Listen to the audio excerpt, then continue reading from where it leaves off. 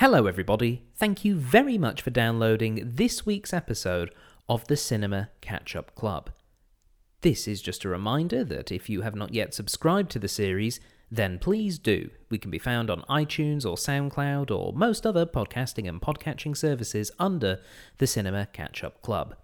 We're also available on Facebook. If you want to leave us a message or a review of your own, just search for the Cinema Catch-Up Club there.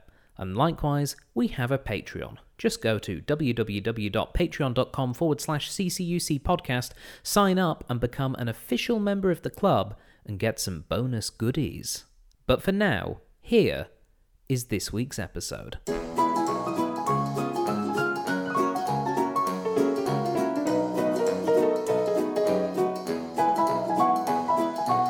Hello everybody, and welcome to the Cinema Catch-Up Club, the podcast for films that you probably should have seen by now. I'm your host, Stephen Platt. Thank you very much for downloading this week's episode. And this week, we're bringing a trilogy to a close. That's right, we are at the third and final film of the Lord of the Rings trilogy, The Return of the King. Joining me to review The Return of the King, we have, as always, two guests, one of whom has been here for her first ever journey into Middle-earth, and it's concluding tonight, Rhianna Hall. Hello again. So, Rhi, one last time, we're going to jump into Middle-earth. We are. How are you feeling ahead of it? I'm looking forward to it. I'm looking forward to seeing what the end of the story is, what the end of the trilogy is, and, seeing what happens in this next one. All right, it's it should be an interesting one because I was thinking about it heading into today's episode, because I feel as though we've sort of talked up the other two films in the previous podcast. Not our other guests haven't really gone, oh, but you just wait till Return of the King. Not to say that it's a bad film, but I feel as though maybe it's one we haven't really touched on. That's it. I think this is the one that I don't really know anything about. Like whatsoever. All the memes have been done now. Yeah, that's it. All the memes have happened, what else have I got, to look for? You've got a film which won 11 Oscars. That's what we're looking at today. This is the big, the big winner. Yeah. And joining us to help us get across that final step through Gondor and to Mordor itself, we have Mr. Daniel Buckle. Oh, the Dandewin River, as I will be called. Sorry. No, that's okay, Dan. Now, you're here because you, as you've just identified, are a fan of The Lord of the Rings. Oh, I am super, super big fan. And you even have a little bit of a waft of New Zealand coming off you. I do. I've just come back from New Zealand, yeah. So, how was New Zealand? Oh, gorgeous. I didn't go to almost any of the Lord of the Rings parts, except sounds surprising considering you were in New Zealand. Oh, right. Well, I would have. The tour schedule unfortunately didn't allow for that, but I did go a little bit on like one of the rivers that they filmed some things on. Not in any of the areas, but technically it's the same body of water. Okay, good. Return of the King. That's the film we're watching today. Sure is. In a sort of vague, non-spoilery sort of way, what can Rhianna be expecting from this final instalment? Tears of joy, rage, sadness. And of Minas Tirith itself. Oh, I like that. Tears of a City, yes, indeed. It's bloody long. Yeah. It's super long. Great. There are a lot of different endings. There are like 4 different endings, one after the other. So as soon as you think the film's over, strap yourself in, because there's more to go. That's maybe the one remaining meme we haven't touched on. That's exactly. Is the fact that the film and another one, which I won't talk about because it's vaguely spoilery, but one of Tolkien's favourite solutions to problems. Oh yes, yes, we'll get onto that as Indeed. well. But yeah, so we're expecting a lot of tears and we're expecting length. Like this is the longest of the films, both in its theatrical release and in its extended edition. And I feel like it feels the longest as well. Yeah. Oh, goody. Well, yeah, I'm a huge fan, yes, but I also appreciate that this one takes its time. Right. But it's also trying to wrap everything up. That's why it takes its time. There's too much to wrap There is a up. lot to wrap up. Yeah. So. And we also have like new characters we get introduced to in this film as well. Why would you have new characters this late in the piece, Tolkien? Why would you do it? I'm a fan, but he's not the best writer. Excellent. So, yes, looking forward very much to hearing the review. I should also point out, we actually have a third guest, technically, on today's podcast. A couple of nights ago, I was very fortunate enough to get to interview someone who was involved in the making of the film. Shut up. I was able to interview a stunt performer who worked on all 3 films. No. Whoa. Yes, by the name of Marcello Vullian. So he... Sounds like a stunt person. That is super cool. Yes, it was a really lovely interview. We'll be playing an excerpt of it later in the podcast, listeners, so keep an ear out for that. But yes, he is probably best known, I can give you this, because he stunt performed for various characters, but he was stunt Gandalf in the Wizard Battle in Orthanc. No. Yes. No. Stunt Gandalf. Yeah. So if you want to hear an excerpt of that interview, that'll be coming up later in the programme. But for now, shall we watch Return of the King? I think we should. We have elected the way of pain. I'll take that as a yes. Okay, and for those of you at home, pop in your DVDs and maybe put on a diaper. This is a really long film. Yeah, We're in for the long haul. Actually, I may need to go potty beforehand too. And during. But yes, pop on that diaper as we watch Lord of the Rings, Return of the King.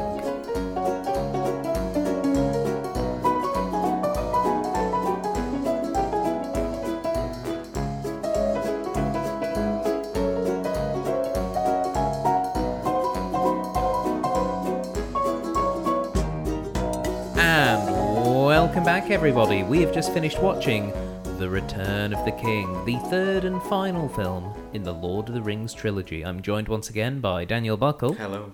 And Rihanna Hall. Hello. Ree, you've done it. I've done it. You've watched the Lord of the Rings trilogy. Woo! I feel like I have just, I don't know, I had like a lifetime accomplishment. I didn't think I would ever do it, and here I am. Well, I mean, it is a big in terms of like film trilogies. It is kind of a big commitment because these are all longish films. Yes. And on top of that, you have to talk about them for about 45 minutes to an hour afterwards.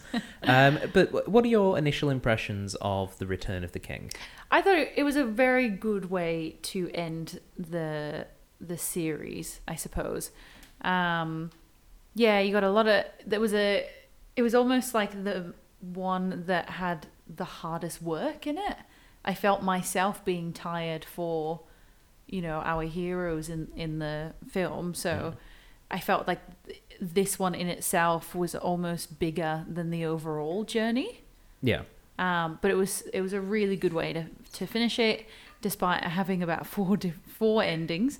They were all very lovely in their own regard, and they all kind of gave you a sense of closure and yeah, just happiness for everyone. Well, yeah, I mean they've got to tie up a fair few ends. Yes. But ultimately, the main thing is that the ring was destroyed. It was. Spoilers. I was unsure for a while there when it was resting on the lava. I was like, oh, come on now. Come on, you gotta just don't turn around and be like, nothing can destroy me. Yeah, it was that little like scabby bit of rock floating on top, and you're just like, oh no. Oh, that's natural insulation. Oh. But yes, did at any point you think the quest? Did you think the quest was going to fail at any point? I don't think so. I think I don't know whether it's because I have left it so long to watch it, and I feel like if it had failed, I would have heard so many people being like, oh, it's so rubbish that it just doesn't finish and it fails. And yeah, I don't know. I always had faith. Well, I mean, this is a big story about faith. I think even more so than the others. Lord of the Rings aficionado Daniel Buckle. I mean, I've realised some credentials of yours that I missed out in the introduction. You actually have a Lord of the Rings themed tattoo. Oh, yes, that is definitely a credential which allows me to speak more authoritatively on it. Well, no, not in the slightest. You've burnt it into your skin. I'm counting that. Yeah. Yes, I've got the elven symbol for G, which Gandalf uses as his signature. It's actually a very nice tattoo. It is very lovely. Thank you. Yes. No. It looks a bit like the USB symbol. Oh, yeah. Which a lot of people go, oh, why have you got the USB symbol on your wrist? And I go, Have you got 10 minutes? You go, this is going to get nerdier than you thought. Take a seat. So yes, Return of the King. Obviously, as a film, Ree was saying, it has the hardest job of the three films in terms of it's got to try and tie everything up satisfactorily. Yeah, I agree. But how do you feel? What do you think of the strengths of this film? Because people love this film. Like, regardless of the fact that we've discussed earlier in this series about the fact that Two Towers is very popular and a lot of people really like The Fellowship, it's not often people say Return of the King is their favourite. So I'm curious, what do you think are the actual big strengths of this film? It's interesting how you said, Ree, that you felt very tired by the end of it because you felt like you'd been on this long journey, not just a long movie, but like all the walking and all the tired acting and everything. And I absolutely agree. And you felt that reading the book as well. Also because it's a little bit boring. But I think one of the strengths of this film is stuff like it has that battle sequence that goes for like an hour. About half the movie. Something like that. It goes for so long. And I feel like these days we're a bit tired of those length battle scenes. But I think Return of the King was still before they'd overdone it. And I think it did it well. It paced it well and it took breaks to go to other scenes. And personally, I didn't feel like bored or tired of the battle as I often do with other things. Like Infinity War, the battles got boring. Just so long and endless. Ended up getting so desensitized. But this one, you really felt it. Even though that battle on Pelennor Fields at Minas Tirith had like 3 separate battles. They had the orcs, and then the Haradrim and the Mumakil, and the Riders of Rohan, and the bloody ghosts. It just kept going, but it didn't feel like it overstayed its welcome. So I think its strength lied in its pacing and its taking of breaks every now and then. I agree, and I actually think this battle, this battle of Pelennor Fields, is better paced than the Helm's Deep battle. Now, that's not to say it's a better battle, but I feel as though with Helm's Deep, the cutaways were all to the Entmoot. Yeah. They were to occasional bits of Frodo and Sam being pulled along by Faramir, that kind of thing. I feel as though all the cutaways within this kind of felt like they were serving more of a purpose. I mean, they all served a purpose to the story, but I felt they were better managed in this one. It was still very much in the zone, I suppose, and you weren't sort of breaking from it. And I didn't realize that the battle actually went for about an hour. Like, it was a long battle, but I think it needed to be. And I think that, it gave you that sense of, this is pretty realistic, to be honest, of, battles that have been had. Yeah. Well, I think, and again, the difference that I feel between the two, Helm's Deep is very much trying to make you feel as though you have to survive the night. It's very much, this is a do or die siege, whereas the battle for Minas Tirith is kind of like we're throwing all of our toys at this. Yeah. So much so that I actually feel that the battle that follows at the Black Gate is kind of a nothing sequence, really. I mean, I know they're there just to distract Sauron, but at the same time, I feel as though not much really happens there aside from we're here, yoo-hoo, look over here, slash, that kind of thing. Yeah. And I think it's partly, I think there's a couple of factors in there. I think it's because the Eagles get brought in to deal with the ring wraiths, so they never really get down onto the battlefield. And I also feel as though one of the things it suffers from is there's not really an obvious singular baddie in that battle. So in the other battles, you have like Gothmog, the orc, who's spitting on rocks and going, "The age of the orc is here," and you also have That's actually pretty good. Thank you. And you have the Witch King of Angmar doing all his business. Oh, he would be. He'd be. No man can kill me. Anyway, those guys. You don't really have that figure in the final battle at Black Gate. You sort of do with the leader of the Morgul trolls, who fights Aragorn. But it's not really touched much. And it's interesting because I think in the extended edition you have the Mouth of Sauron, who doesn't technically take part in the battle, but when they go to the gate and knock on the door and go, "Can Sauron come out to play?" Yeah. This disgusting looking creature with a giant mouth comes out and essentially tells them, oh, yes, we're going to kick your ass. And also, we killed Frodo because they have the mithril shirt. So he throws them the mithril shirt and they're all like, no. And they're like, well, screw it, we're still going to fight. Yeah, now we're mad. Yeah, and so it felt like cutting that scene, whilst I understand they cut it for length, it feels as though it lost some of the impetus with that battle. Yeah, I agree, because in the book it's very much there's no hope for them. They're all going to die here. Yeah. Aragorn, Gandalf, everyone is going to die there on the off chance that maybe it'll help. And after, as you say, they think that that Frodo's been captured and maybe killed, they still do it, which lends it that fatalistic last charge, whereas with this movie version without that, the cinematic length one, it does feel a little bit like, another battle where they'll probably just survive. Well, that's it. You kind of know that they know they're just wasting time and, you know, just trying to hold these guys off. Whereas, I feel like if there had have been we've killed Frodo, you know, for them, you kind of feel that they're just there to end it as best they can, even though they know they're going to lose. One of the bits that I encountered in the trivia troll, which I'll throw in now, was that originally in that battle, it wasn't going to be the Morgul troll. It was going to be a physical embodiment of Sauron himself. Oh, I'm glad they didn't do that. Yeah. The idea was that Aragorn was going to have that one-on-one fight. It was going to be against essentially like Sauron taking on a physical form, and he would have been bigger than he was in the start of the Fellowship when Isildur does it. I don't know. I think I kind of would want to see that.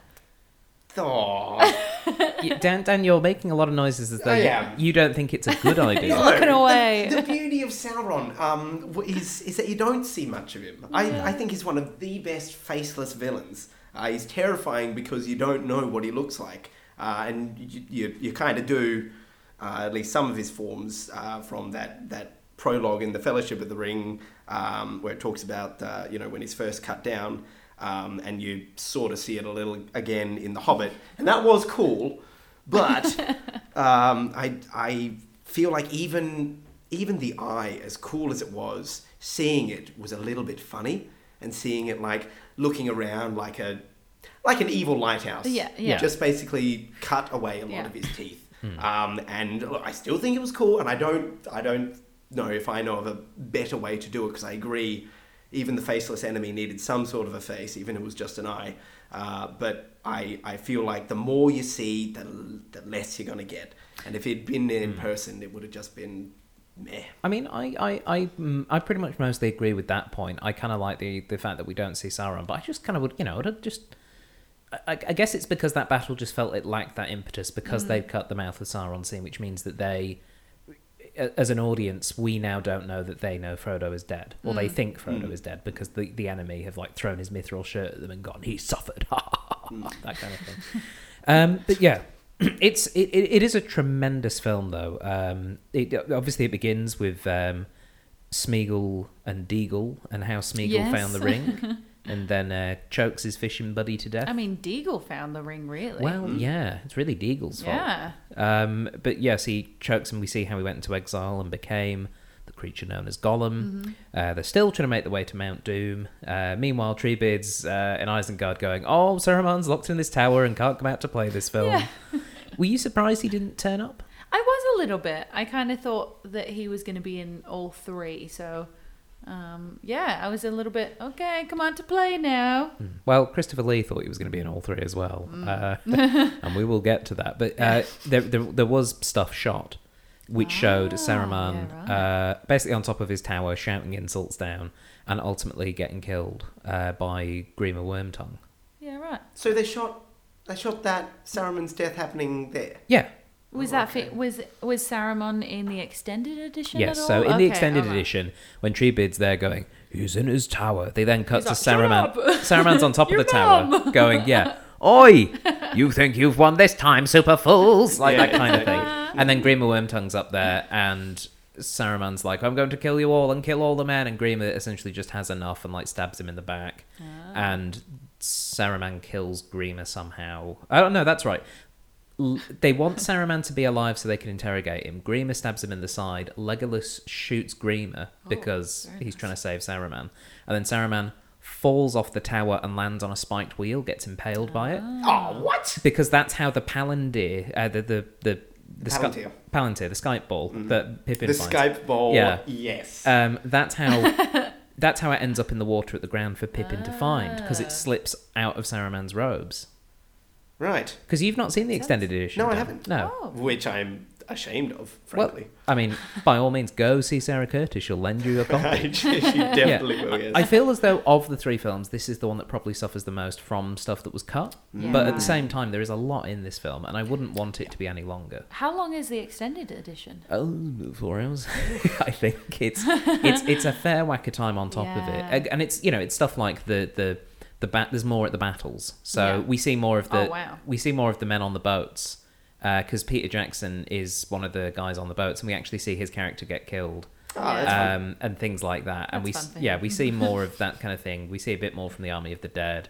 Mm. We actually see how Gothmog gets killed as well. There's a sequence where he is wounded and Eowyn's wounded, and he's chasing Eowyn, and she's all, oh no, and then Aragorn and Gimli just walk past and slay him in the middle of their like rampage through the middle of the battlefield. Oh, well, I'm Yeah. glad that was cut. That's unnecessary. Yeah, and also it sort of undercut the thing with Eowyn. Exactly. Where she'd just done the whole I am no man thing, and then to be running away Yeah. from the big pink pimply thing. And get saved by two men in passing. Yeah. Yeah. So that is there if you want that. But No, I don't. okay. But yeah, so no Saruman in the film. In the extended editions, do they show Eowyn and Faramir getting together? They show them meeting Right. Oh. in Because that happens. That's a and thing, it's is gorgeous. it? That Yeah. does sound pretty good, actually. yeah, they show them They would be meeting great in together. the House of Healing. Basically, one of them, I forget, one of them's looking wistfully out the window, and the other one They walks. both have a lot of wistful looks. Yeah, the other one walks into the background and goes, "Oh, I come here to look wistfully too.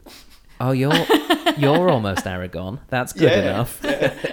Like, I don't think there's You're any. almost my father's approval. Yeah, there's no dialogue. yeah, I think just it's looks. just whist, a lot of whist happening there. Yeah. But yeah, I feel as though we should have watched the extended edition. But nope, we said cinematic, so that's what we're doing. We'd still be there. Yeah, that's we true. still would. Yeah. So Pippin finds the Palantir, Yep. or Skype ball. Gandalf goes, no, hides it, puts it away. But then, fool of a toque, he goes and finds it again and gets the whole flaming eyeball Yeah, thing. he goes on chat roulette and he finds what's coming to him. He Yeah. does. Ooh. Ooh.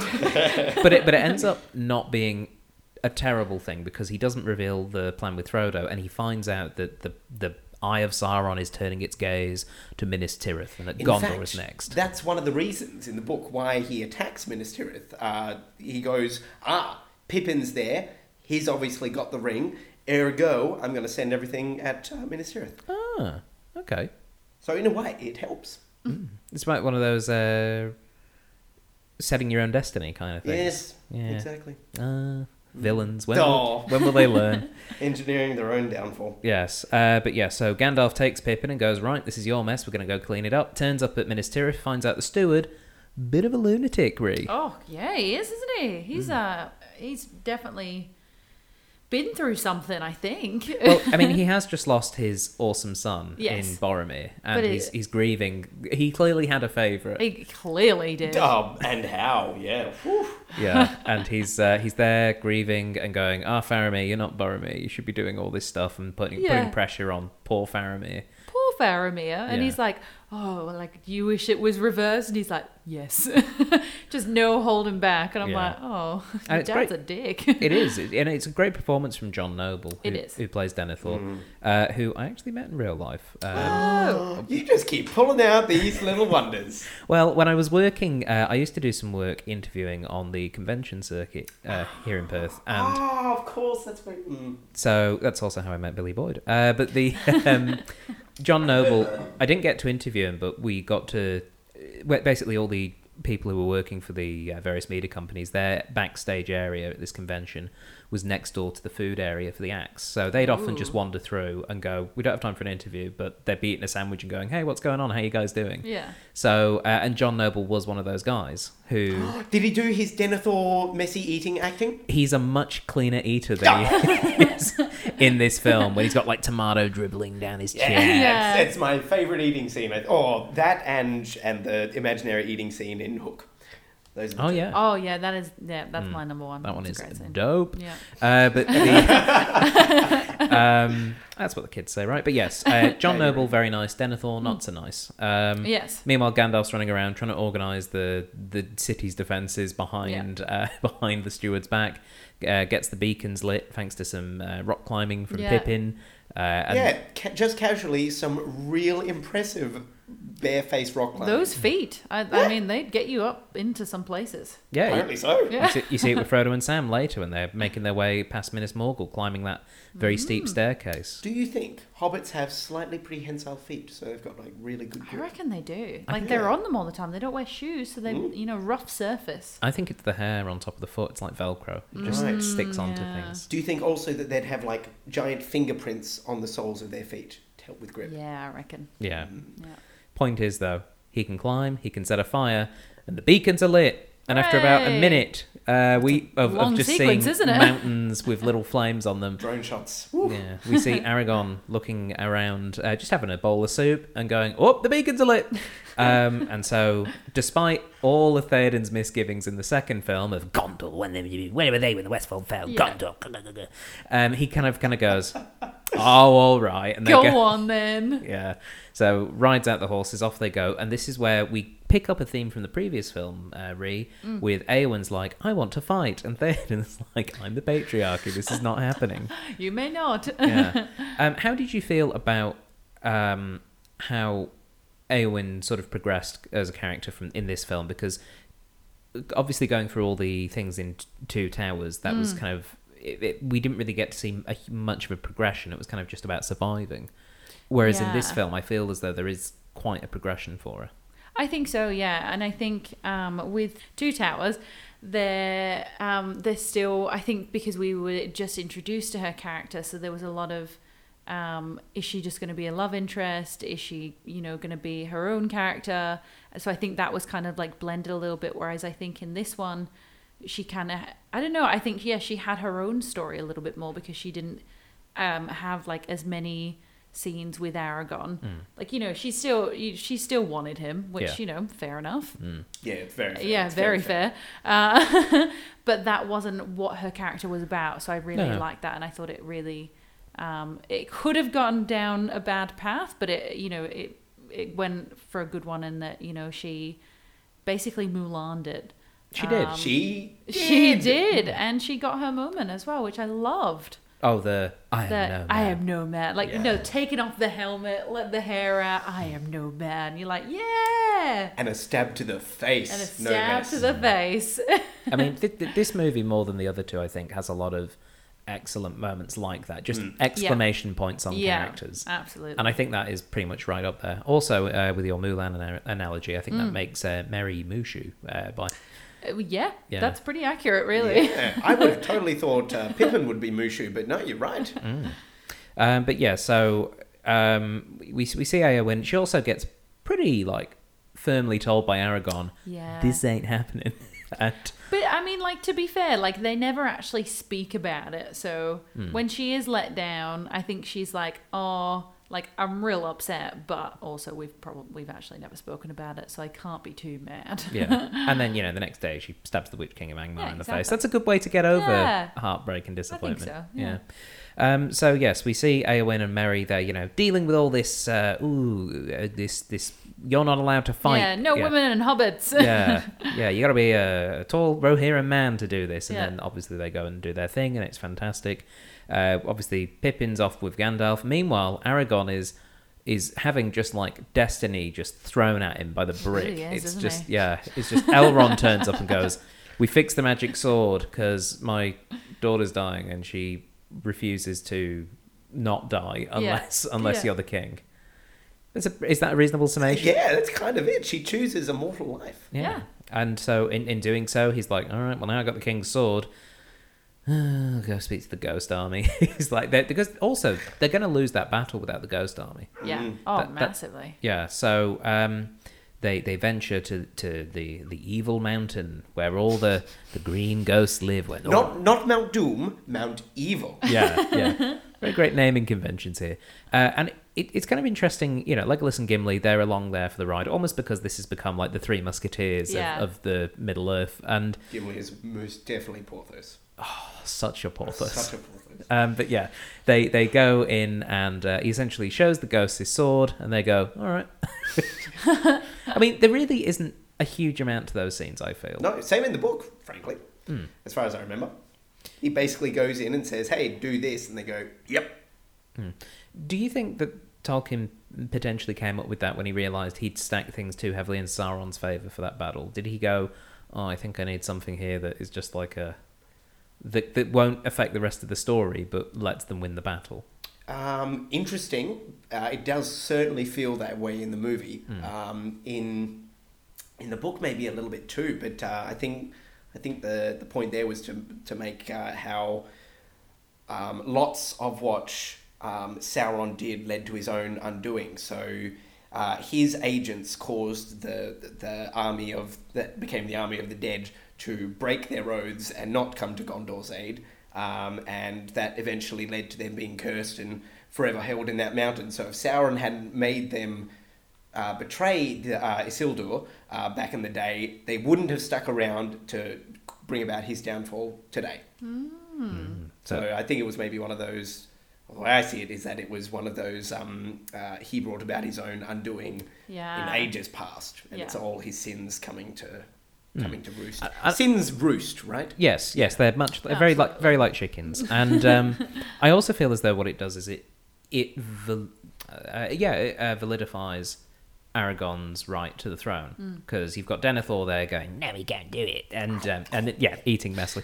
A lot of close-ups of mouths. A lot of close-ups of mouths in this film. We had Smeagol with the fish. Right at the start. Yeah, I just kept wanting to reach for my lip balm every time we were with Frodo and Sam. I was like, oh my goodness. Just give me the ring. How thirsty and dehydrated did you feel? Very thirsty. Yeah, and not the good kind of thirsty. No. I was glad not the Aragon kind of thirsty. No, very different. But yeah, so the Ghost Army happens and Aragorn's position is validified and he gets to become the king. Meanwhile, hard cut, Frodo and Sam and Gollum climbing up past Minas Morgul, and Gollum turns Frodo and Sam on each other by saying, the fat hobbit took the bread. He ate all the bread. Classic breadcrumb maneuver. Hangriness. That is what splits friendship apart. Yes. They could have done with a Snickers right there and then. It would have turned it all around. Frodo's alone and he's in a cave. Oh, sorry. The tunnel, as he always puts it. I just love that. Smeagol just going, the tunnel. Every time he mentions it. She will do it. She, of course, being... Shelob. Is that the Spidey? That's the Spidey. Yeah, I was wondering who she was going to be. Because there was a lot of references. There was a lot of references of she. Yeah, and it turns out it was... were you expecting a giant spider? Somehow I wasn't. Even though he's there walking through this cave, getting stuck in spider webs, didn't once occur to me that a giant spider was going to come out. So, my bad. It's a pretty effective design. Even today, I mean, that film came out 16 years ago, so... No. Yeah, it's 2019, Daniel. I don't... Fair enough. Yeah, that's how maths works. I'm still catching up. Okay. But I still think that design holds up quite well. Yeah. I'm not particularly a great fan of looking at spiders, just in general. And I found myself more able to watch Shelob in recent viewings, as opposed to when it first came out, where it was just pretty cringy. Yeah, you're looking at it and you're going, oh, there's all the bits that I didn't know a spider had. Ooh. And now they're large enough for me to see. Yeah. And Shelob, gets a stinger away, knocks out Frodo. Sam thinks Frodo's dead. Yeah. After he has a pretty great fight with Shelob the spider. He does pretty good. He has a kick-ass fight, and he has a real Sigourney Weaver moment. Don't you touch him!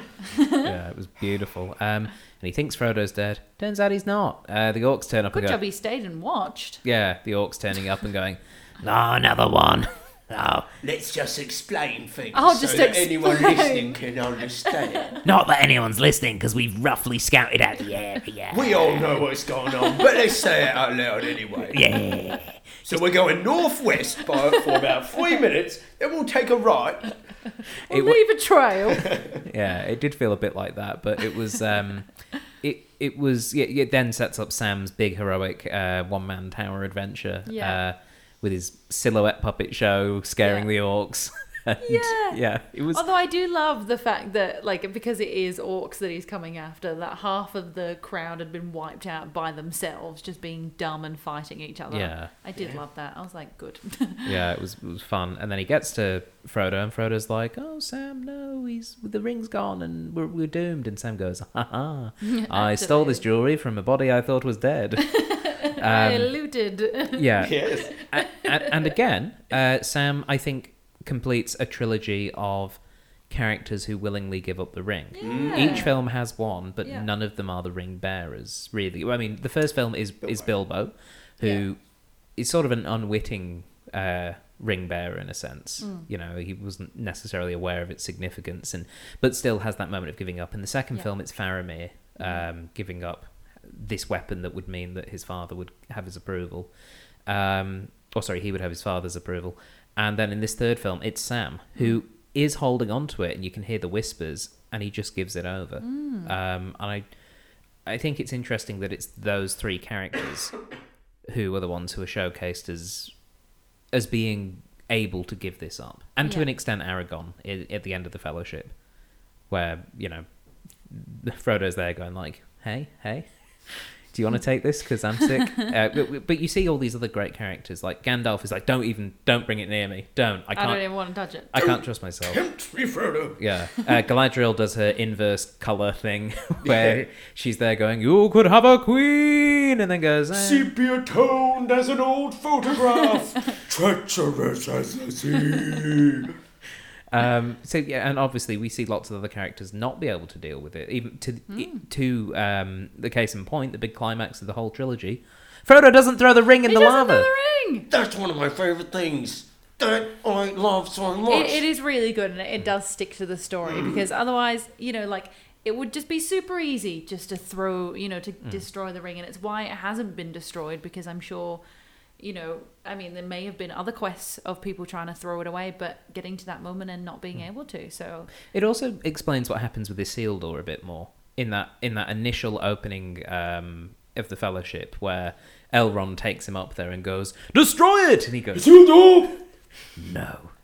It's kind of like it's already taken hold of this character. And then Frodo puts it on, and then Gollum turns up and bites his finger off.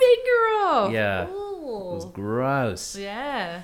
But also really kind of cool. Yeah. And then they have a bit of a scuffle. Obviously the ring's been put on, so, you know, Sauron's like, uh-oh, looking around behind him. Someone's got it. There are so many, pardon my French, faces throughout this movie. So many moments where people just go, "Oh, that's a big troll," or "Oh, there's something behind me," or "Oh, I've been stabbed."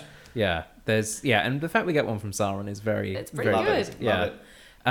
And I also like the fact that we get that in the celebrations when, of course, the ring is destroyed. It's dropped into the lava. You know, Gollum's holding it as he falls, and then melts, and he's gone, and then it eventually does melt away, and you see all the Fellowship in the battle all cheering and going, "Yeah, Frodo!" And then the volcano just erupts, and they all go, Frodo! Yeah. But luckily... And also Sam. I know, none of them are shouting for Sam. He's the best part. Well, I mean, he is, isn't he? Oh, I love Sam so much. Yeah. He's my favourite character, I think. He's the hero of the book. He really is the hero. I can't carry it, but I can carry you. Oh. Just a moment while we all admire Sam for his qualities. So good. And continue. Luckily, Frodo and Sam are rescued by the Eagles. The Eagles, they're back. Not the band, not the sports team, the mythical Eagles that Gandalf can summon at times of great plot. Yeah. Although I do have to say, I want to cross this off with you, Dan. One of the theories that or discussions that came out post the film is people going, why didn't they just fly the eagles to Mordor and drop the ring in? Common misconception. Yes. Now, can you please, in your best and most condescending voice, Yes. explain to people who haven't read the books why that plan wouldn't have worked? Look, guys. I will make a few quotes here. The Black Gates are guarded by more than just orcs. There are things in Mordor that do not sleep, okay? Not only do we have the Fell Beasts and the 9 Nazgul, who are powerful enough to take on eagles, let me say. They joined in the battle at the Black Gate right at the end to help the heroes, but in open warfare, they would have been taken down. Also, we've got the power of Sauron to contend with. He is not just some big duded-up lighthouse. He's actually got substantial magical powers, and he would have easily done away with the eagles. However, another big thing is that the eagles are sworn by the ruler of Middle-earth himself, the like literal god sort of figure, to be neutral in these matters and to be observers only. They break the rules so many times, they're going to get in trouble. So not only would they not have been allowed to by their leader, they would have been taken down by the Nazgul and the sorceries of Sauron and also the many other beasts and creatures that he has at his disposal. Concise. There we go. And condescending. Thank you, Dan. No, thank you. So we have this beautiful reunion where Frodo wakes up in another bed after another hideous injury, and Gandalf's there. And it was only when you made the "oh, he's alive" comment, Ree, that I forgot. Frodo wouldn't have known that Gandalf he didn't. was alive. The last he saw of Gandalf was "Fly, you fools." Yeah. And I'm sure Frodo would have thought he was dead at that point. Just like, totally. Well, yeah, because then who's the next person to come in? it's Merry and Pippin. Because I mean, he saw them being chased Yeah. by the Yeah, orcs. that's So right. I'm like, he thinks he's dead right now. That's why he's like, laughing. Yeah, he's like, ha ha, it's over. Yeah. Good I mean, it was over, but It was. he was. It's a lovely scene. Very little dialogue. It's literally just him saying the names of people as they walk in and laughter. Notably, not saying Legolas's name. Yeah, almost as though he forgot what his name was. Yeah. Oh, you. Elf guy. Want to say Leland? Yeah, it's Lee. Lee, right? Lee, yeah. Yeah. But Arwen? yeah. But it's a lovely scene. And then we see, Aragorn finally get his destiny crown, and then, he's coronated. He's got his hair done. Yeah, he looked pretty fly. He did. Yeah, He and finally looks clean. yeah, Well, he's probably had a chance to have a shower or a bath. Quite possibly the first time since, Fellowship of the Ring. Yeah. and even before then, it didn't look Yeah, like he was he'd pretty been. dirty No, when they met him in that's that true, bar, yeah. wasn't he? Yeah. We should have really not called him Strider. They should have called him. We call him Stinky. Dirt. He's very stealthy, but you can smell him. Yeah. He's the king. Gandalf gets to put the crown on him because he's a celebrant, apparently. There's petals falling. He starts singing a song, and all the crowd are like, "I guess we have a singing king. Cool. All right. Cool." Great. It's better than the last king. Better than the oil Yeah. pouring Yeah. king. Yeah. Like, he just wants to set everyone on fire. Yeah. Flee. It's a glutton. And we see obviously Arwen turns up. Surprise! You got a queen. Surprise! She's behind a banner. Yeah, and so everything turns out well for Aragorn, and we have that wonderful line where the hobbits are there, and they're starting to bow, and he goes, "You bow to no one." And Dan made a little noise just then. I whimpered like a little puppy, and just realised he gets to share his home with other puppies.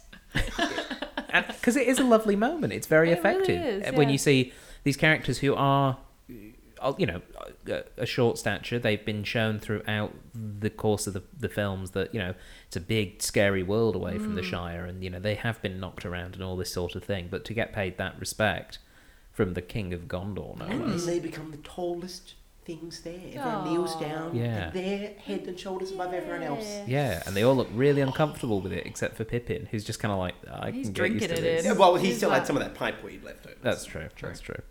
He does smoke too much of it. Mm. So they return to the Shire. They're heroes. Sam goes on another brave adventure and gets married. Hooks up with Rosie. Oh, he did say that he was going to marry what he would have done when he thought he was dying. So Yeah. that's very nice. I tell you what, it would have been would have been a crying shame for him, not necessarily for Rosie, but for him, had in their course away, she'd, found someone else and gotten married. And he comes back all full of bravery and like, I've conquered my fears and more things than hobbits will ever know. But you're with Steve. That's you cool. married Steve Proudfeet? How Steve dare you? Ugh.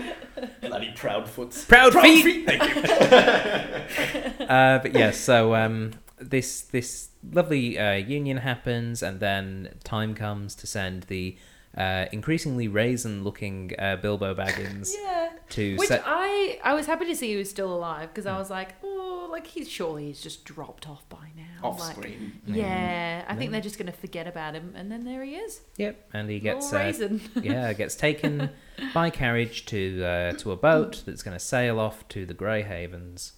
Well, they are leaving the Grey Havens. Sorry. The destination is not the Grey Havens. Point of departure, Grey Havens, sailing to the Valinor. Undying Lands. Or Valinor, yes. And so they get to the Grey Havens, and Bilbo's like, well, I'm not going to say goodbye to anyone. I'm just... He just goes, I think it's time for another adventure. And everyone goes, that's sweet. And then I'm sure about 10 seconds later, we've gone, he didn't even wave. Not a look back. Yeah. Elrond and Gladriel and all the other elves are getting on the boat, and then Gandalf's there going, well, time for me to go as well. And then as he turns to go, he turns back and goes, come on, Frodo. I did notice when he was saying goodbye to all of the hobbits, Gandalf was saying goodbye. Frodo was, he was kind of looking at the ground, and I was like, what's he mad about? I just assumed he was mad. But he was holding a secret. Were you expecting that he was going to go? No. I wasn't. And then I was a bit sad for Sam. Right. Merry and Pippin have each other. They're fine. But Sam did just get married. I know, but it's his best friend, Marriage is not the same. It's not the same. It doesn't hold the same bonds, Yeah. It's going to have Frodo FOMO. Yeah. Well, it's... and it is really touching. And I really like that they take their time, even though this is a long film, they take their time with those goodbyes. That's true. I did appreciate that. Yeah. They all get the hugs. We see the fact that they're all really sad, and that Frodo is almost just doing 1,000-yard stare because he is just completely messed up by the whole thing. He really is, isn't he? Yeah. One of my favourite things about the whole journey of Frodo is how it's so like just a journey of PTSD and depression, and he doesn't overcome it. Yeah. He pulls out all his stops. He, gets the inspiration from the elves and his friends and everything. But in the end, despite him being supernaturally, amazingly brave and tough, he is foiled and he can't withstand it. And even when he is helped over the finish line, he's still too broken afterwards to live there, which I think is beautiful. Yeah, it is really just good storytelling and very reflective of someone that went through a major world war. Exactly. And was, obviously writing about these sorts of experiences, even if maybe there wasn't necessarily a name or a commonly known terminology for what is post-traumatic stress disorder. Just writing about those experiences, I think, was really...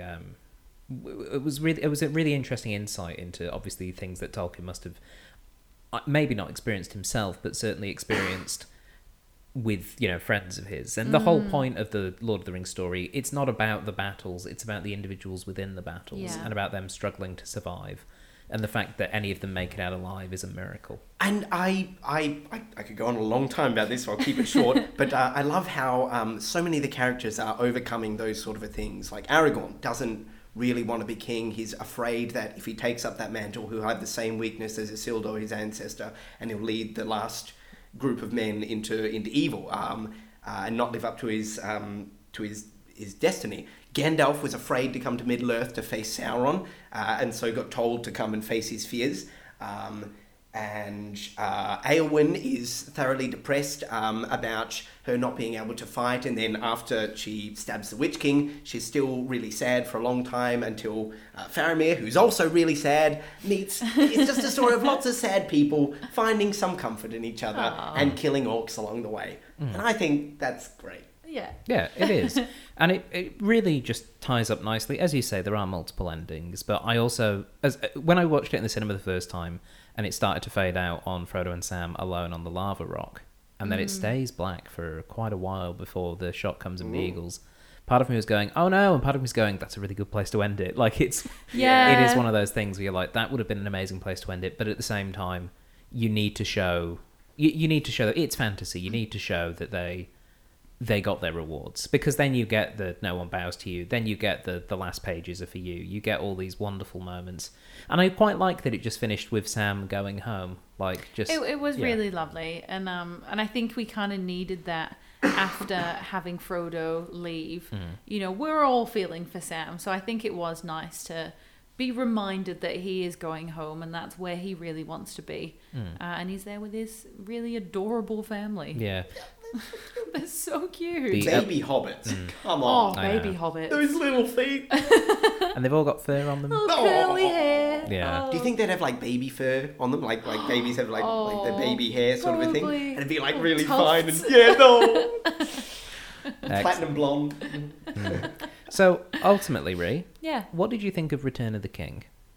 I really enjoyed it. I think, as I said, I think it was a really long journey, but it had to be long because there was just so much to get through. And I don't think I would cut any of it as well. And I was really happy with how it all tied up. And I can go to sleep tonight knowing that everyone had their own little happy endings. Yeah. And for you, Dan, first time rewatching this specific film in a couple of years, still holds up? Yeah, really nicely. For me, the standout things for this one were the pacing. The pacing felt good, and I would say that thinking about it after what you just said about they gave time to all the endings. That is surprising now that I think about it, how much time they gave to it, and how they had massively long battles, but they had long hugs as well, so that's nice. And that's something I maybe didn't appreciate as much before. So I really appreciated that they did that. And they cut a lot of things from the books, and of course they did, and that's fine because it's a different medium, and you can tell by the tone of my voice that I'm totally cool with that. But I think, all things considered, they did a marvellous job with the sheer fuck-off size of the text, and most of which is boring as well. Yeah. I'm a huge fan, but it's boring. So, with all that being said, we do have some trivia to get to. But first, I promised in the opening section of this program, I have an interview that I conducted recently with a stuntman who worked on the Lord of the Rings film, Marcello Vullian. The full interview will be going up on the podcast feed. Make sure you subscribe. That will be going up a couple of days after this episode is released. But for now, please enjoy this short snippet with my interview with Marcello Vullian.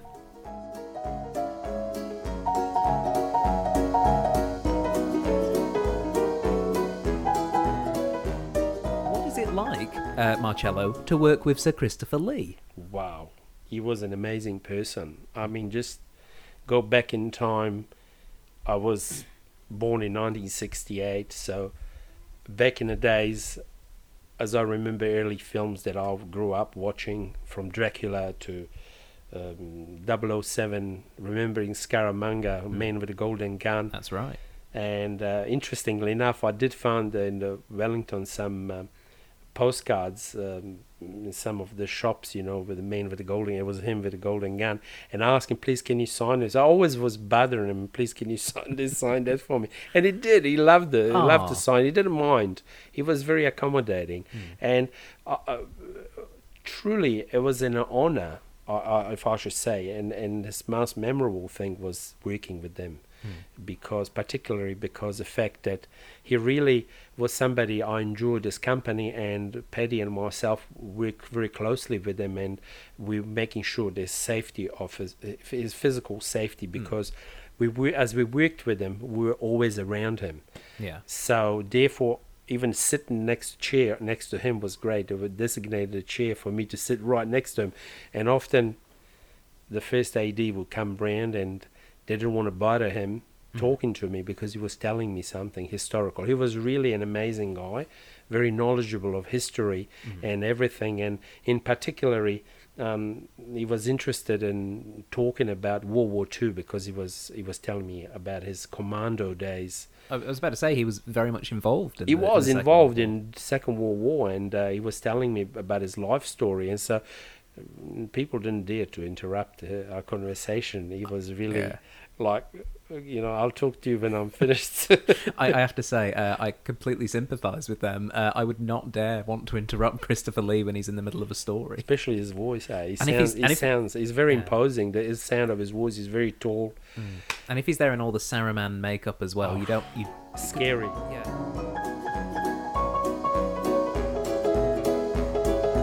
So for more of that sort of thing, make sure you're subscribed to the Cinema Catch-Up Club podcast feed to hear the full interview. Oh, I can't wait. Yeah, Dan, you were making some very, very jealous noises there. Yeah, well, look, no, I'm happy. I'm happy you were doing that interview because I would have just been like, "Did you touch his beard?"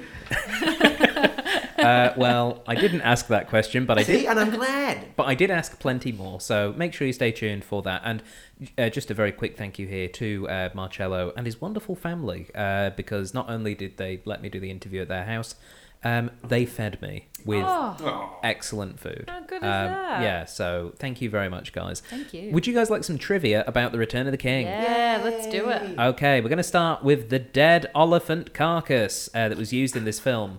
Was reportedly the largest prop ever built for a film. Wait, which carcass was that? The one that Merry is found near when Pippin is searching the battlefield. Really? That's, yeah. God, it's in such a small... Yeah. Yeah. I actually didn't notice that. I was looking at... I assumed it was just I was looking at Mary. Nope, that is real. Shit. According to the prop department, Peter Jackson still thought it could have been bigger. Which is something that comes up a lot. There's a bit with the Witch King design where he kept trying to make the mace bigger. I was about to say, good God, that thing was almost comical. Yes. The final day of filming on the trilogy actually happened a month after the film was released in theatres. What? Yeah. And also 3 weeks after it won the Academy Award for Best Picture. That's hilarious. Yes, Peter Jackson arranged to film one final shot of the skulls on the floor in The Paths of the Dead, which was included in the extended edition DVD. He thought it was funny to be doing filming on a movie that had already won the Best Picture Oscar. Wow. Just for fun. I got to admire that. Something fierce. Each of the cast members was given a gift on their last day of shooting, usually a prop with some significance to their roles. Miranda Otto received one of Eowyn's dresses and her sword. Nice. Liv Tyler received Arwen's dyeing dress. And her sword. And Orlando Bloom got one of Legolas's bows. Nice. I mean, in fairness, like he used them a lot. Yeah. What did you think while we're here of his taking down of the monokill? Yeah, the little elephant, the big. That was amazing, and I was kind of waiting for one of those moments though. You have to have one of those, one in every film from Legolas, and just to top it off, him just like sliding down the trunk and just like seamlessly landing it and walking as if nothing, hadn't even broken a sweat. It was amazing, and of course with the beautiful follow-up line from Gimli. That still only counts as one. It was just fabulous. Great caution was taken for the scene where Faramir is dragged back to Minas Tirith by his horse. I'll bet. The filmmakers were afraid that the horse might suddenly start to run, dragging David Wenham behind it. So they built a release system into the saddle. Wenham held the handle for the release system in his right hand, which is why it's up against his chest. And if the horse started to run, he could simply pull it and be released from the stirrup. Oh, that's good. Fortunately, they didn't end up needing this, so good horse. Didn't Well try done, and run horse. off. Speaking of John Rhys-Davies, since he suffered constant rashes from wearing the Gimli makeup, the makeup department gave him the opportunity to throw his Gimli mask into a fire on the last day of pickup photography. That's real special. He didn't hesitate, Is. and he grabbed it and just threw it in. He was done with it. Yeah. So hold on, wait. As in, like his beard kept giving him rashes. Yeah, it was. So it was like his whole face. Yeah, wasn't so it? the beard was attached to essentially skin, which was then attached to his skin. Yeah, right. And it was the whatever it was they were using to connect it. It was either the prosthetics or the glue, probably the prosthetics, that were causing him to break out in rashes. So he never shot on consecutive days. he would shoot one day and then get the next day off to recover. So every time he was shooting, he was just having an allergic reaction. That explains some of Gimli's faces. Yeah. When he's clapping, when he sees Yeah, Frodo yeah. and he's got cross eyes. Yeah, he is, Like, I'm he's in just so in a much world pain. of pain. Oh, poor dude. Yeah. Billy Boyd's singing scene largely came about because the co-writer, Philippa Boyens, went out for a night at a karaoke bar with the younger male cast members and was struck by the quality of his voice, because that's actually Billy Boyd. Yeah, beautiful voice. Remembering that Denethor asked Pippin to sing him a song when Faramir heads off to war, she resurrected the lyrics from the novel, and Boyd came up with the tune for it. Oh. Wow, Yeah. that's pretty cool. Viggo Mortensen, when he's doing his singing as the king at the end, also came up with the tune for that song as well. So, yeah, it was a bit of that. That's quite impressive. If you can sing, Bit talented, aren't they? Yeah, if you can sing, they gave you a go, which was quite nice. To get enough extras for the battle at the Black Gate, a few hundred members of the New Zealand National Army were brought in. They were very enthusiastic during the battle scenes, and they kept breaking the wooden swords and spears that they were given to rehearse with. I'm so happy. For more information about how those soldiers were trained, listen to the interview with Marcello Vulliam, where he talks about how he helped train them. And also, I did get to ask him, how good are soldiers at being stuntmen? The answer coming in that interview. The last spoken line of this movie, "Well, I'm Back," is also the last line of the book, which, Dan, you commented on at the time and were very happy with. Yeah. What's the line that makes you have the most emotional reaction? Do we have time, question, Stephen? yeah. I really love Gandalf talking to Pippin when they're holed up in one of the levels of Minas Tirith, and Gandalf's talking about what it's like to die. I think that's gorgeous and wonderful, and the way he does it is just...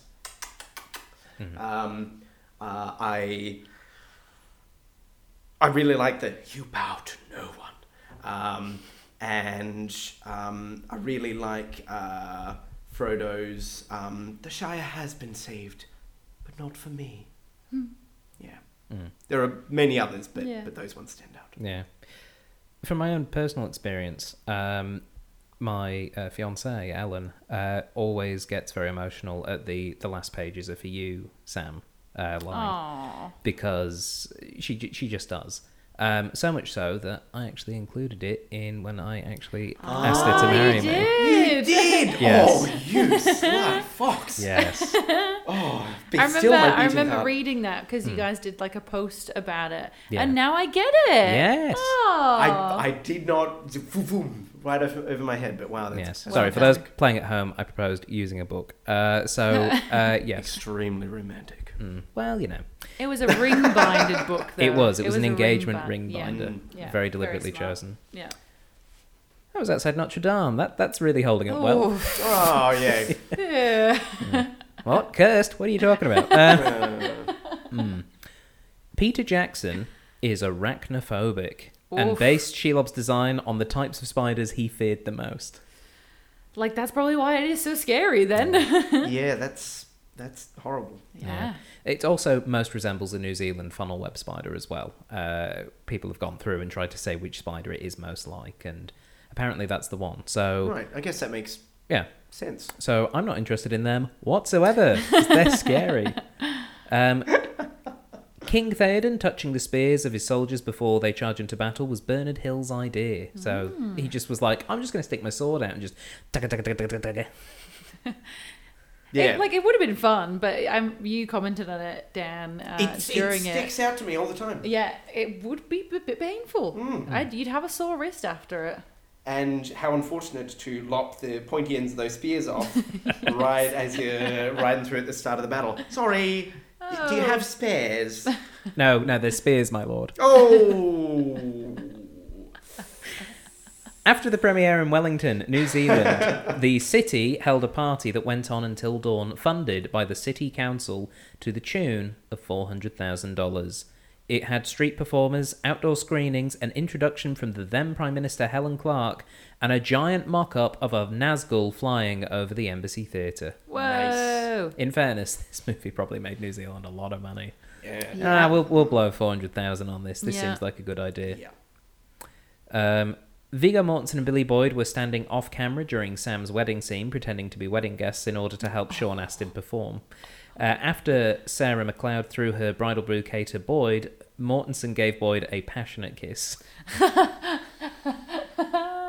wasn't that included? I know. The filming of this scene and the kiss appear in the extended edition DVD extras. There you go. So That's so funny. there are some. Look, it's late tonight, but I am going home and I am watching it. Here are some facts and figures about the trilogy. So we've had a few numbers. We played the game the other week. How many eggs do the cast eat? Yes. Or how many eggs does the cast and crew eat? So here are just some facts and figures. Over 6 million feet of film was shot during production. Oof. 48,000 swords, axes, shields, and makeup prosthetics. 20,602 background actors. 19,000 costumes made by the wardrobe department. Those chainmail guys, obviously, doing all the They were chainmail, still going. rubbing off their fingerprints.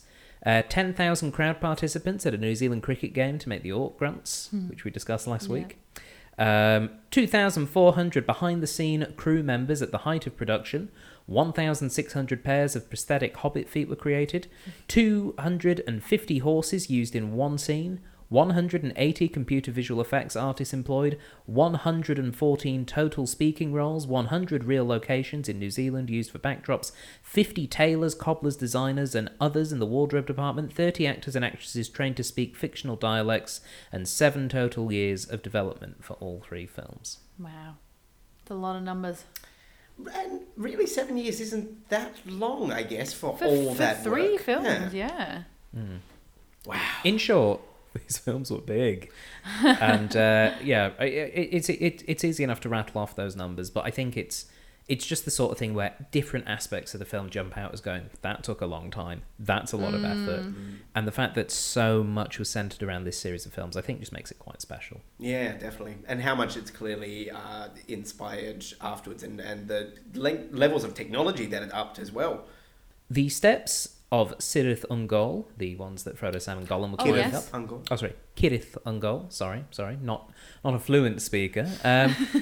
They were crafted out of polystyrene and proved to be very difficult on set for the actors because the steps were obviously very steep, but they were also fragile, so they broke quite a lot. Oh, that would suck. The steps were also sprayed down with water, so Sean Astin and Elijah Wood sometimes got their hobbit feet stuck to the steps and had to be pulled off.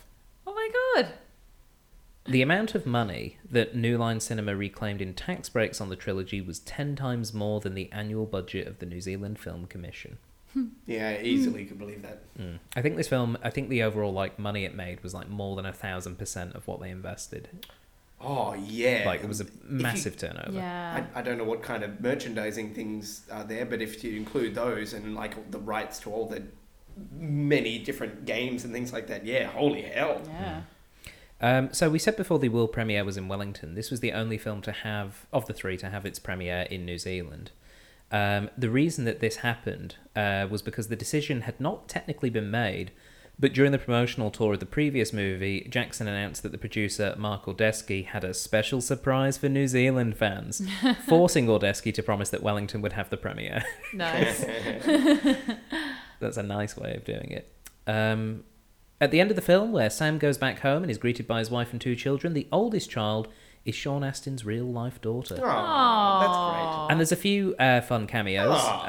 Actually, I noticed just in that watching that he was really He was very good. natural with it, wasn't he? Really, Yeah. and I thought, that's Well, there you go. it's real nice, but also a little creepy that it's just some stranger's kid there. But no, it's cool. Henry Mortensen, son of Viggo, is the first orc that Aragorn is seen killing on the Pelennor Fields. Really? Yeah. So his son, who was a big Lord of the Rings fan, and I think would have been in his early teens when they were filming these, got to be the first orc that his dad That's killed. so good. I'm happy about that. Move over, Sam's daughter. And finally, Royd Tolkien, J.R.R. Tolkien's great-grandson, is a Gondorian ranger handing weapons to his fellow soldiers in Osgiliath. Aww. So there is a Tolkien in there. That's very Wow. nice. The token Tolkien. Yes. So the Saruman death scene, the scene with Saruman in it in this film, or not in it, as the case may be. Peter Jackson tried to tell Sir Christopher Lee how to react and breathe after he was stabbed in the back. Lee, who, as we've heard, was a World War II veteran with the British Special Forces, assured Jackson that he knew what a man sounded like when stabbed in the back. Oof. That's rough. Yeah. Well, he never said who did the stabbing. It was him. Yeah. It was Christopher Lee. It was the guy who played Dracula. It was probably... the point is, he knew. So He knew. if you watch that extended edition, that is what a man getting stabbed in the back sounds like. Yeah. So, Oof. Dan, you're shaking He's your hugging head. himself. Yeah. Well, so, speaking of Christopher Lee, he was not amused that his character was cut from the theatrical release. In an interview done after the release of the extended edition DVD, he acknowledged that the makers gave him several arguments for trimming the scene, pacing and time constraints, but in his opinion, none of them justified omitting such an important narrative element. As a result, Lee and Jackson had a brief falling out. Lee eventually agreed to appear in the Hobbit prequels as Saruman, and asked Jackson if his scenes had been cut when he was invited to the premiere. So he was still a bit sore about it. But yeah, I mean, you would be. Speaking of getting stabbed, Frodo Baggins... when Frodo was stabbed by Shelob, Elijah Wood was actually stabbed by a prop whoopsie-daisy. Shelob stinger. In extended edition DVD commentary, he and Sean Astin comment that not only was it very painful, it did actually cause some damage to the point that Wood had to stay in hospital for a couple of days. Oh my god. And he still just does his I've got rabies acting face. They cut away, so maybe that was shot on a different day. Right. I okay. did think he looked quite fresh. You know when Sam came over and opened up his little cocoon. I did think his face actually looked quite fresh. But yeah, when they did that with the prop, So there you go. Because actually it was a damaged couple of him. days later, probably. Yeah. Ooh. So yeah, but he was okay ultimately. So another injury to the injury Another board. one. And the final bit of trivia, throughout the trilogy, there are a total of 1,422 deaths. This is the highest in any film franchise. I gather that's not counting like the collapses of the land of Mordor at the end where the whole heap of armies of orcs disappear into the abyss. I am assuming that this is on-screen, Like face-to-face, on-screen knifey deaths actual sort of actor thing. deaths, Yeah. like not Yeah. CGI characters. Yeah, right. Because people would go, what about in Star Wars when Alderaan gets blown up? You know, that kind of thing. You could go, okay, well, there was probably a few billion people on that planet. But I think this is the way they count this is on-term deaths Everyone with actual brings actors. up Alderaan. Get over it. Get over it, man. Stop living in the past. Yeah, it was a long time ago, a galaxy far, far away. When an argument degenerates to someone bringing up Alderaan, I don't know. Okay, well, that brings us to the end of the trivia, brings us to the end of our Lord of the Rings The examination. end. All that remains is to score The Return of the King. Ree, this was your first time watching it. Yeah. What would you give The Return of the King? Ooh, I think I'm going to give Return of the King... I'm going to give it an 8, I think. I think I liked it more than I did the second one. Mm-hmm. But I'm trying to figure out whether I like it just as much as the first one. So yeah, it's 8 little baby hobbit hairs from me. Excellent. It's probably 8 hairs is about probably what they come out of the womb It probably is, yeah. Daniel, for you, what score would you give The Return of the King out of 10? I really liked it. I really still love it. If I had to put a favourite out of the trilogy, it would probably be number 1, because the feel of number 1 is just primo. I really like number 2 as well. I like them all. This is not a helpful start. But while I really liked, especially in this rewatching, the pacing, and I thought they did a fantastic job with just too much film made pretty palatable, I still feel like they missed some crucial elements, and they maybe did a little bit too much of the old CGI fighting. So I'm giving it 8 out of 10 epilogue endings. Excellent. And for me, I agree. I think it's a knockout film. I mean, it won 11 Academy Awards. It's a great film. I do feel as though those awards were more for the trilogy as a whole, though. Yes, I would totally. Yeah. I think they went, people really like this. We should Yeah. probably award all this effort for this. Yeah. This film represents the effort of the trilogy to an extent. I think it's a fantastic conclusion. It does a really good job of continuing that story, and it's got lots of sad partings and dealing with the consequences of these adventures, and I think it handles it really well. I think of the three, having just rewatched them again, I would say that probably Fellowship is still the one that stands out for me as my favourite. But this is still a fantastic film, so I would give The Return of the King 8 face stabs to the Witch King of Angmar out of 10, because I love that scene. It's great. Just a 1-2, Mary stabbing him in the leg, Yeah. and then the I am no man collapses in on self. Just Also, how cool is it for the evil characters to explode on their deaths? Yeah. Release a big old shockwave, knock people down. Yeah. That's fun. yeah, it worked beautifully. So that is all for our trilogy specials. So Dan and Ree, thank you very much for joining me on this episode. Thank you. Thank you. A star shines upon the hour of our meeting. Is that a Lord of the Rings thing? It is. Okay. And and Ree, thank you very much for joining us for the last 3 episodes. Thank you. It's been lots of fun, and I'm so glad that I've actually watched them. And I think it took something like this for me to actually commit. So thank you so much for inviting me. No worries. Coming up next, the Hobbit trilogy. Oh, maybe. It's not as good. I'll check my calendar then. Yeah. And for those of you listening at home, thank you very much for listening in to this episode. For more episodes, say, including certain interviews with certain stuntmen that may be coming up, make sure that you are subscribed to the Cinema Catch-Up Club podcast feed, whether that's through iTunes or SoundCloud or other podcasting and podcatching services. I leave that up to you. We can be found on Facebook as well for more information about future episodes which are coming up. Go there. You can even leave your own reviews and comments about the films. Just search for the Cinema Catch-Up Club on Facebook. And also, we have a Patreon. That's right, a Patreon somewhere where special members of the club may get some bonus features, such as getting certain interviews earlier than everyone else. If you want all of that, just go to patreon.com/CCUC podcast. But that is all for this week, so until next time... Subscribe, you fools!